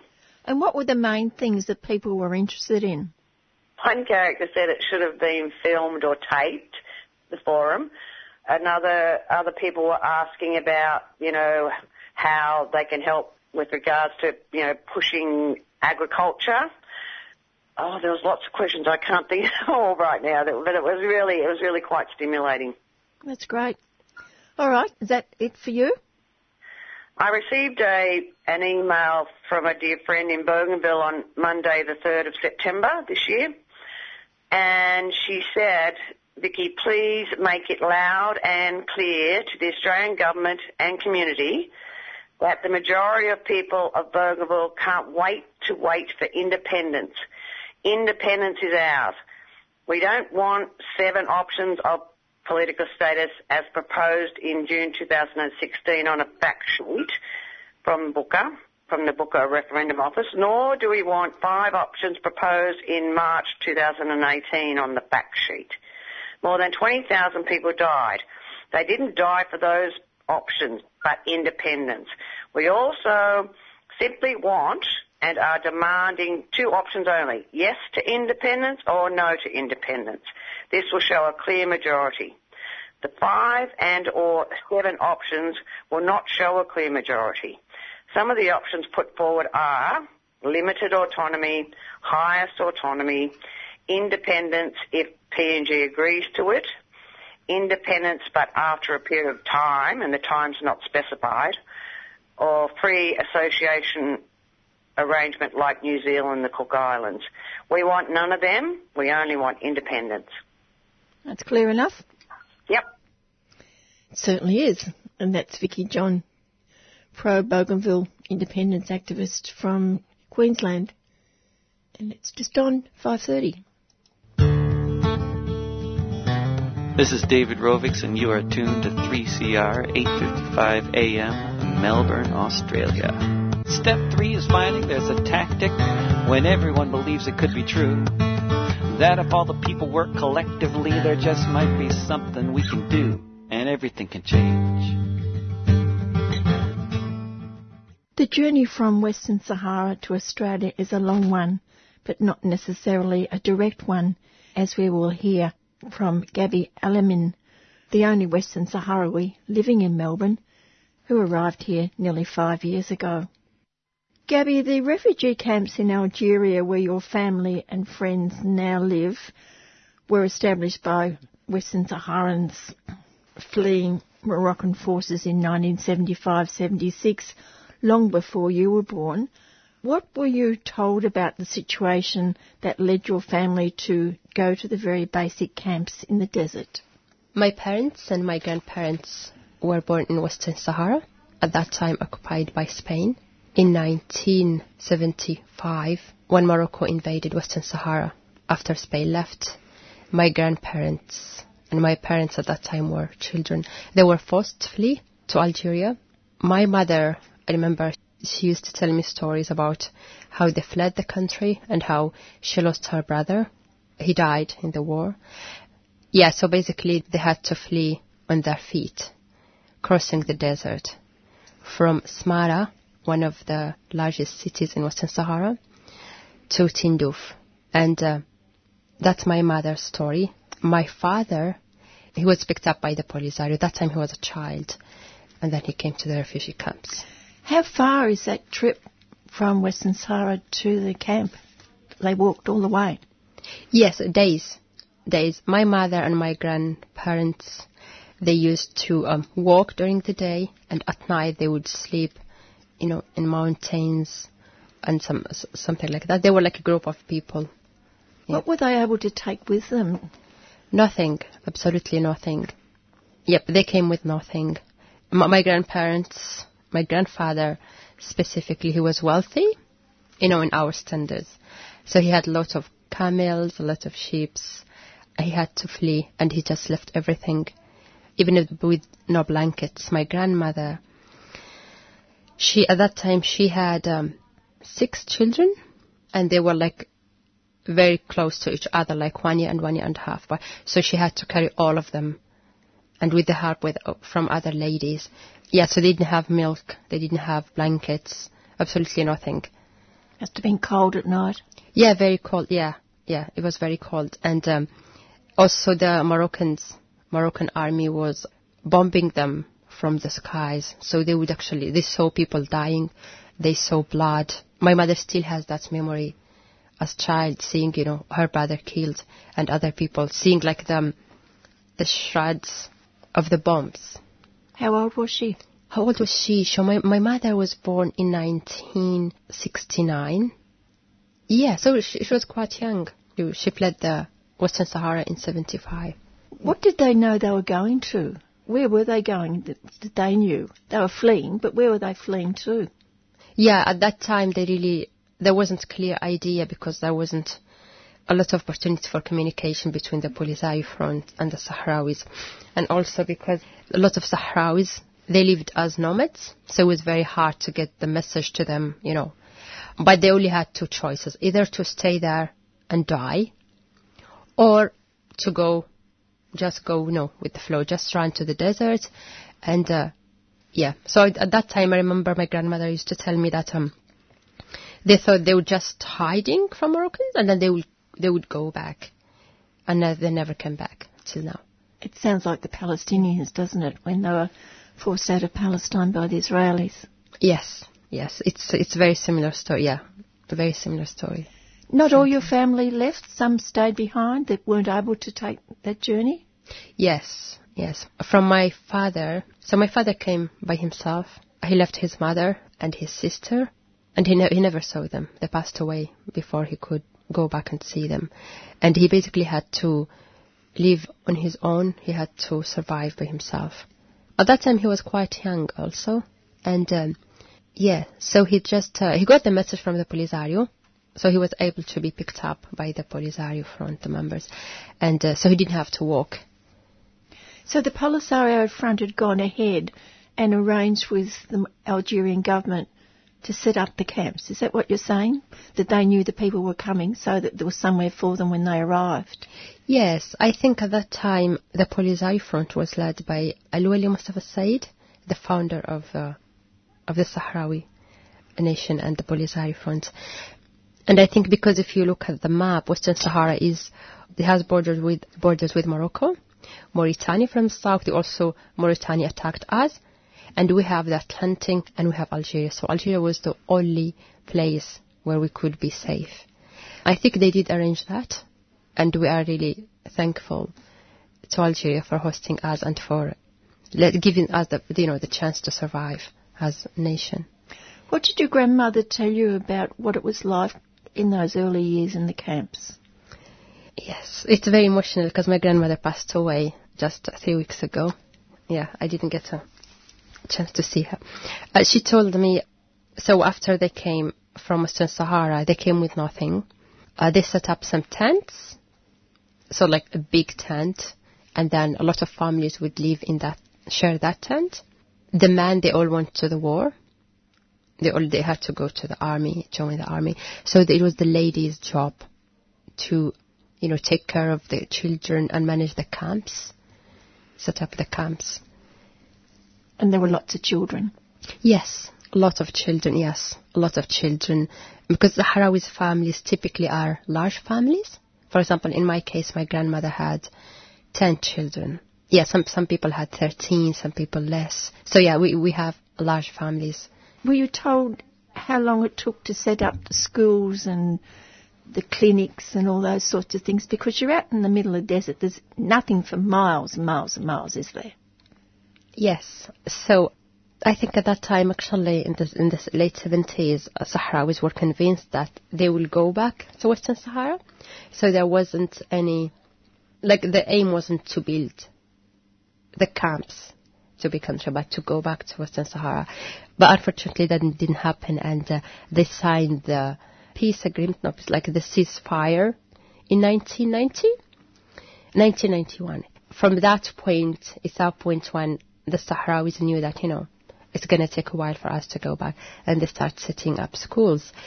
At this time, a lot of Sahrawis, they were sent to study abroad, either to Algeria, Libya, Cuba, to the Soviet Union, and some Eastern European countries.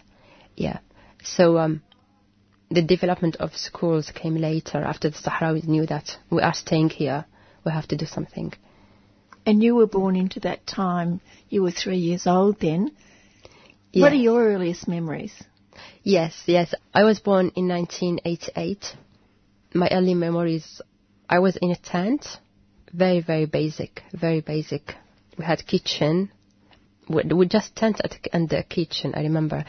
We used to go to kindergarten. We used to walk to kindergarten back and forth. We didn't have electricity, no running water. For us to take shower, we would take shower only once a week because of lack of water. And our food was very basic, usually just bread, some beans. The clothes also, I remember my mom used to make the clothes for us. How many children? We are 6 children.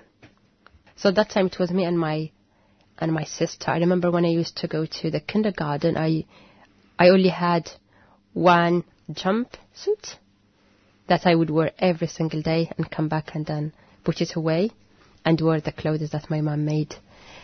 It's just simply desert. Very hot and cold. Oh, I remember it was very hot. Windy. In summer it's really hot, and in winter it's cold. Chilly, you have to put a jacket on. And I remember it gets hot to the extent that we children would run holding water cans, taking shower. At that time we also didn't have showers. We didn't have toilet at that time. So everything you do, you just go to the sand and do what you need to do, and you come back. Yes, and I remember we didn't have toys at all. We didn't have toys, so we mostly played with each other, with our hands. Did you get to the stage where you asked your mother why we're living like this, or was it just normal? Yeah, the first time I questioned, the situation of my people is when I went to Spain. The Sahrawi children, they usually spend summer with the Spanish host families because it's really hot, and also to get some medical treatment if they need it. So that was the first time in my life that I questioned, my reality. So I went to Spain, to Barcelona. How old? I was in the 3rd grade. I was 9 years old. That must have been a culture shock. Yes. I went to Spain, and the first thing, when my host family took me to the beach, to the sea, I said, "No, I know why we don't have any water in my country." She said, "Well," I said, "because you took all our water." So basically I thought that they took all the water, we didn't have any water. It was a big, big shock, and it made me think, why the children are living this life? Why am I living in the camp? Before that, I thought that's the only reality I knew. I didn't know that there are other realities that exist, that there are other children who are living different lives. Yeah, so that was the eye-opening for me, the eye-opening moment. Just a big city, though. It is, yeah. It's a big city. It's beautiful. There is water, different food. So for us, even running water is like something basic that we didn't have. Toilet, we didn't have toilet. Electricity, didn't have. I remember when I was young, I used to do my homework using the candle light.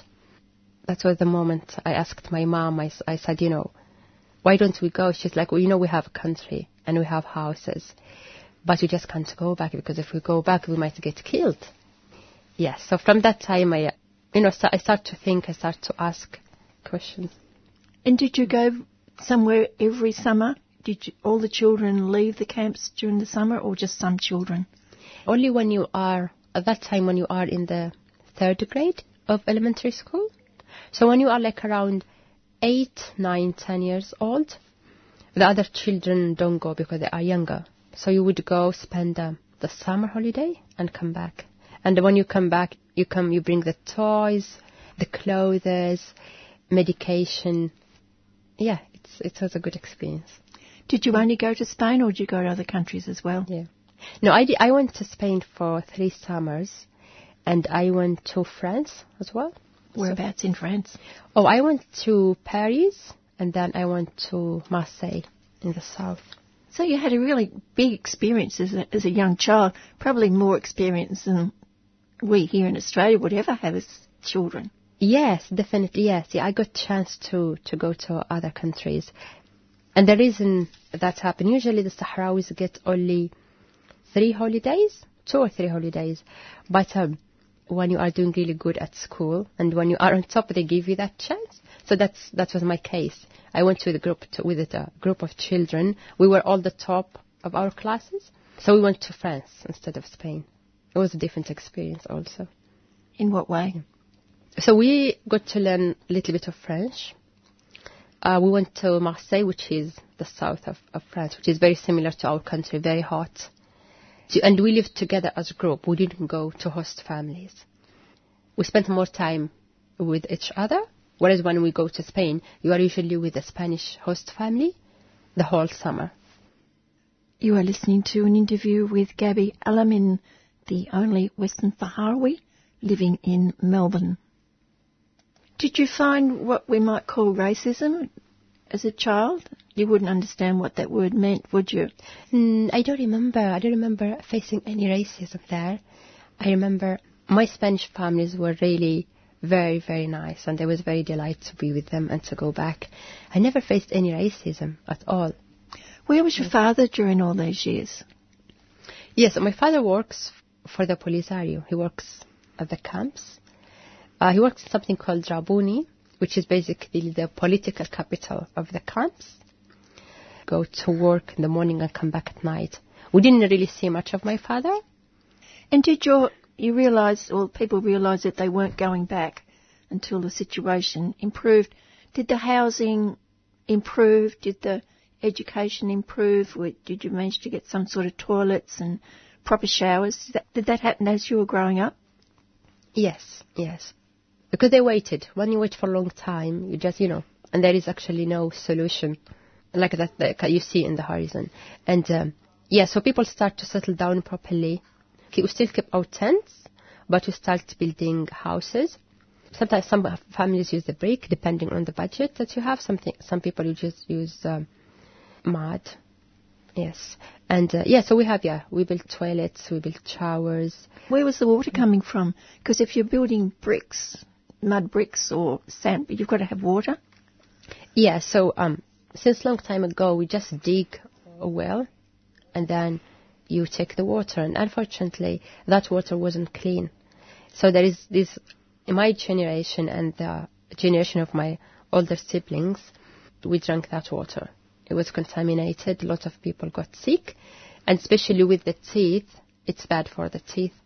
Recently, they stopped using that kind of water and they start getting proper water. Did you see a time when you would leave the camp and go and live somewhere else? Or did you believe that you were going to stay there with your family, with your mother, with your father?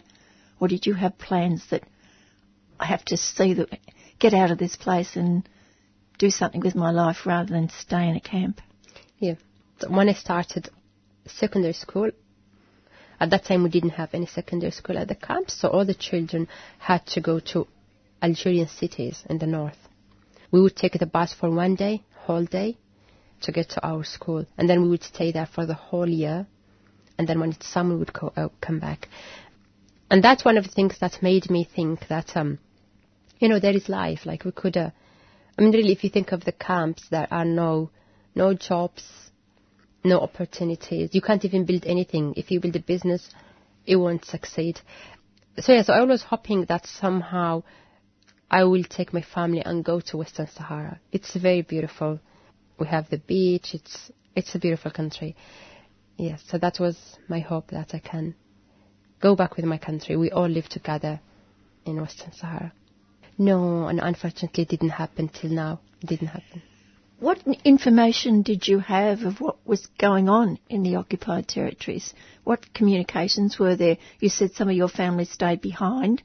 How did you contact them? Or how did your mother or father contact? So unfortunately, until 1999, there was no communication.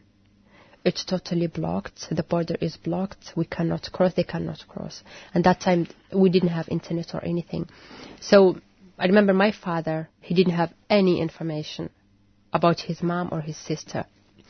In 1999, the UN started to organize census to count the Sahrawis who can vote for referendum.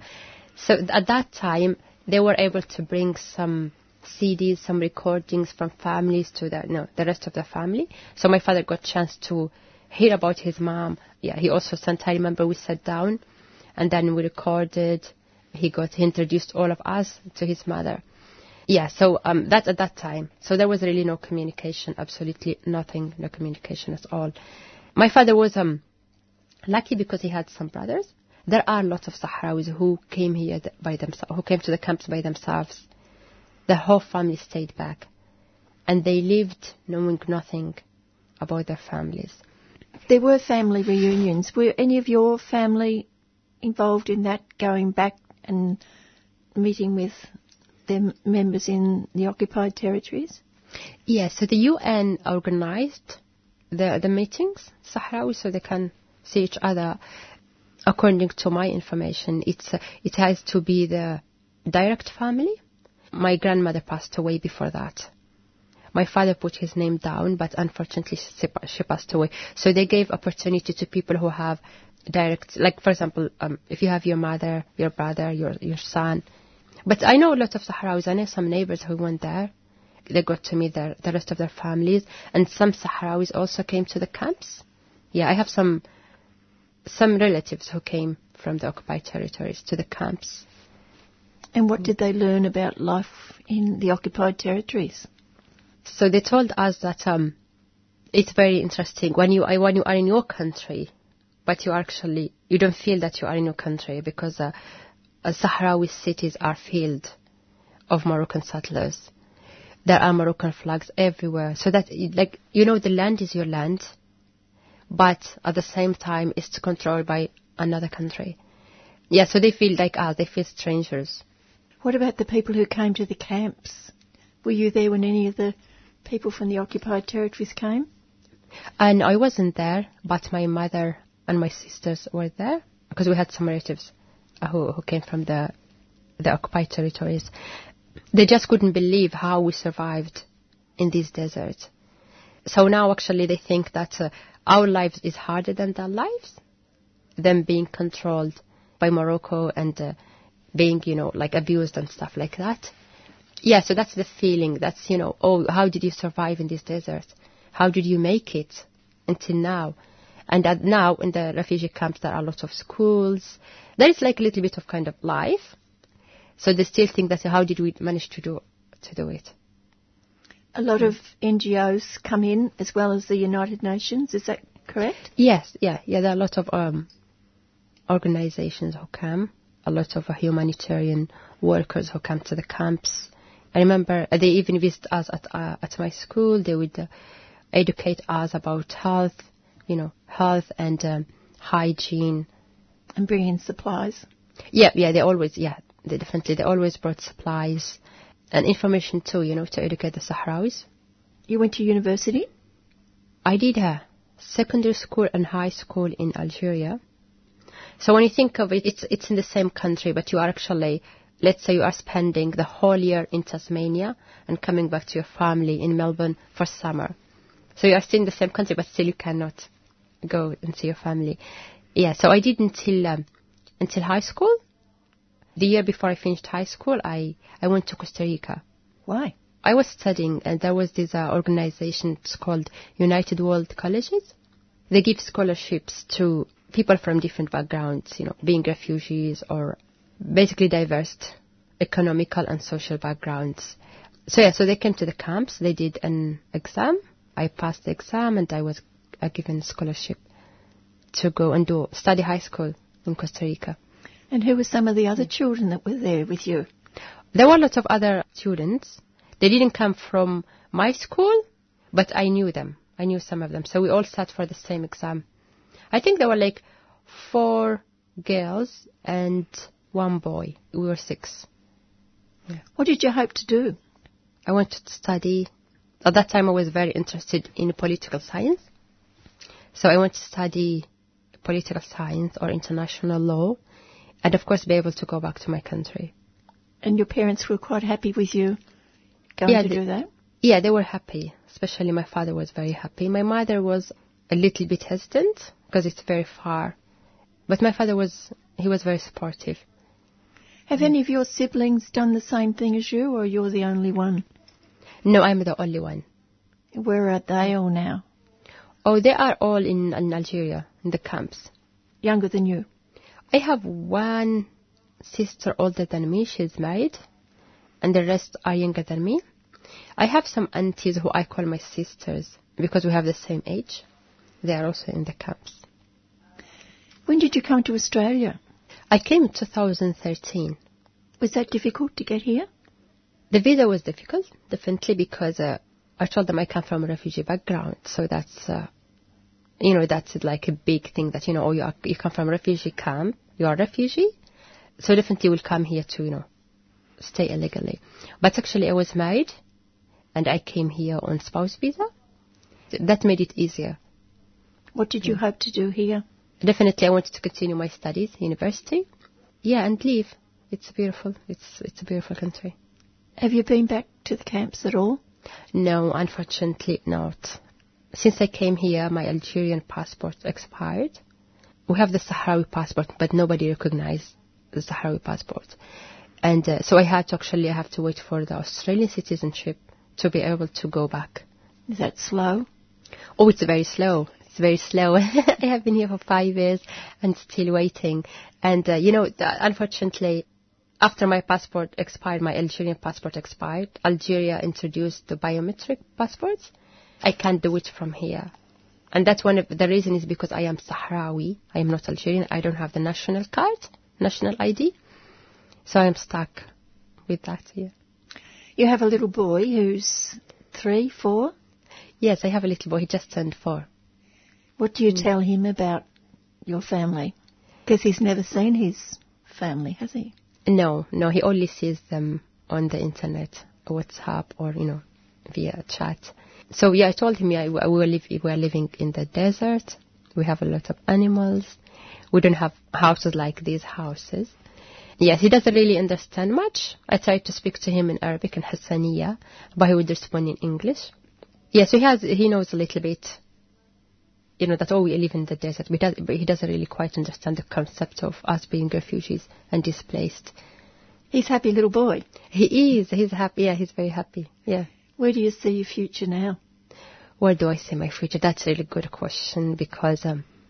once you get your citizenship. Oh, yeah, I will go back. I will go and see my family, definitely. I will go and visit my family.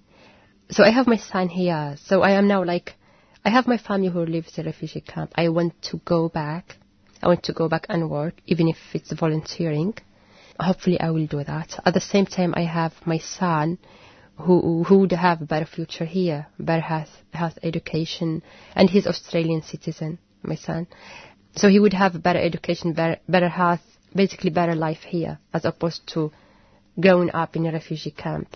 But I personally, I hope that in summer holidays, I would be able to take my son. We go to the camps, teach English, volunteer, do something for my people. Are there many Western Saharis in Australia? No, not so many. I think in Melbourne is only me and my son. We have the Sahrawi representative, Kamal Fadil, in Sydney. And there are a couple of families in Sydney as well. And how much contact do you have with your family back home?